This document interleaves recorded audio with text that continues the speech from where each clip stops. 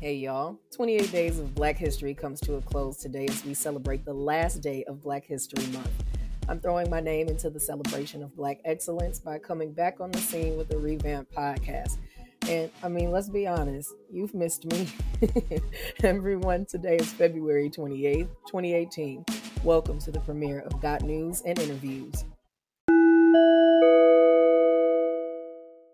Today's episode is brought to you by Multifaceted ACG Productions, LLC, a Houston, Texas-based multimedia entertainment company that I'm proud to be a part of.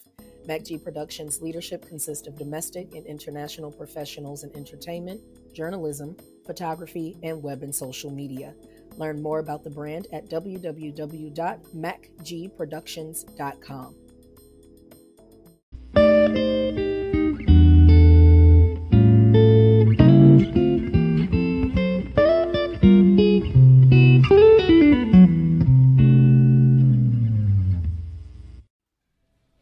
Okay, listeners, I got random news for you today, starting with a painful find in the lovely world of science.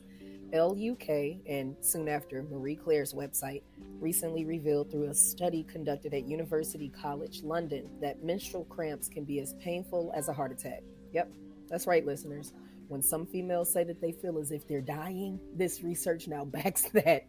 Emeritus Professor of Family Planning and Reproductive Health, John Guillebaud, was the smart guy who made this palpable conclusion, and social media went crazy over it, of course. Bustle.com chimed in on the find and social media impact by noting that dysmenorrhea, the clinical term for painful menstruation, is no laughing matter. It can disrupt daily life, period. No pun intended. Much like others who took to Twitter, I'm here to say that the sky is blue, grass is green, and water isn't wet. You know, since some of you insist on saying that little ditty incorrectly. Now, although this was a month ago, I have to tell you about tartar sauce. No, not what some of you put on food, but the April 4th, 2012 born animal widely known as Grumpy Cat. Yeah, her. Late January 2018, owner Tabitha Buddison of Morristown, Arizona, won a lawsuit filed 3 years ago against the Grenade Beverage Company. Based on documents obtained by the Washington Post, a California jury awarded Grumpy Cat Limited over $700,000 in the federal lawsuit over the use of Grumpy Cat's identity.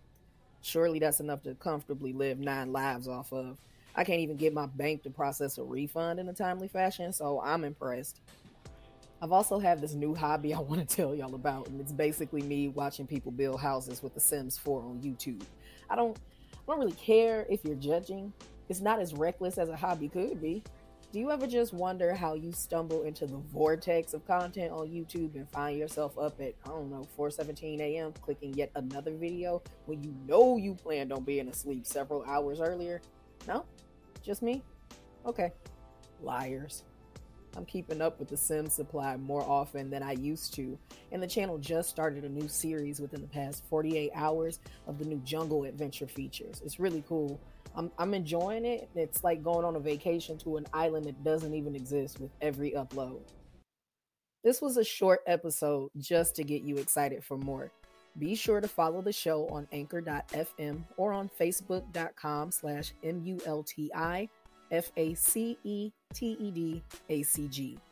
Next week, I anticipate sharing an interview or two with you. You won't want to miss it.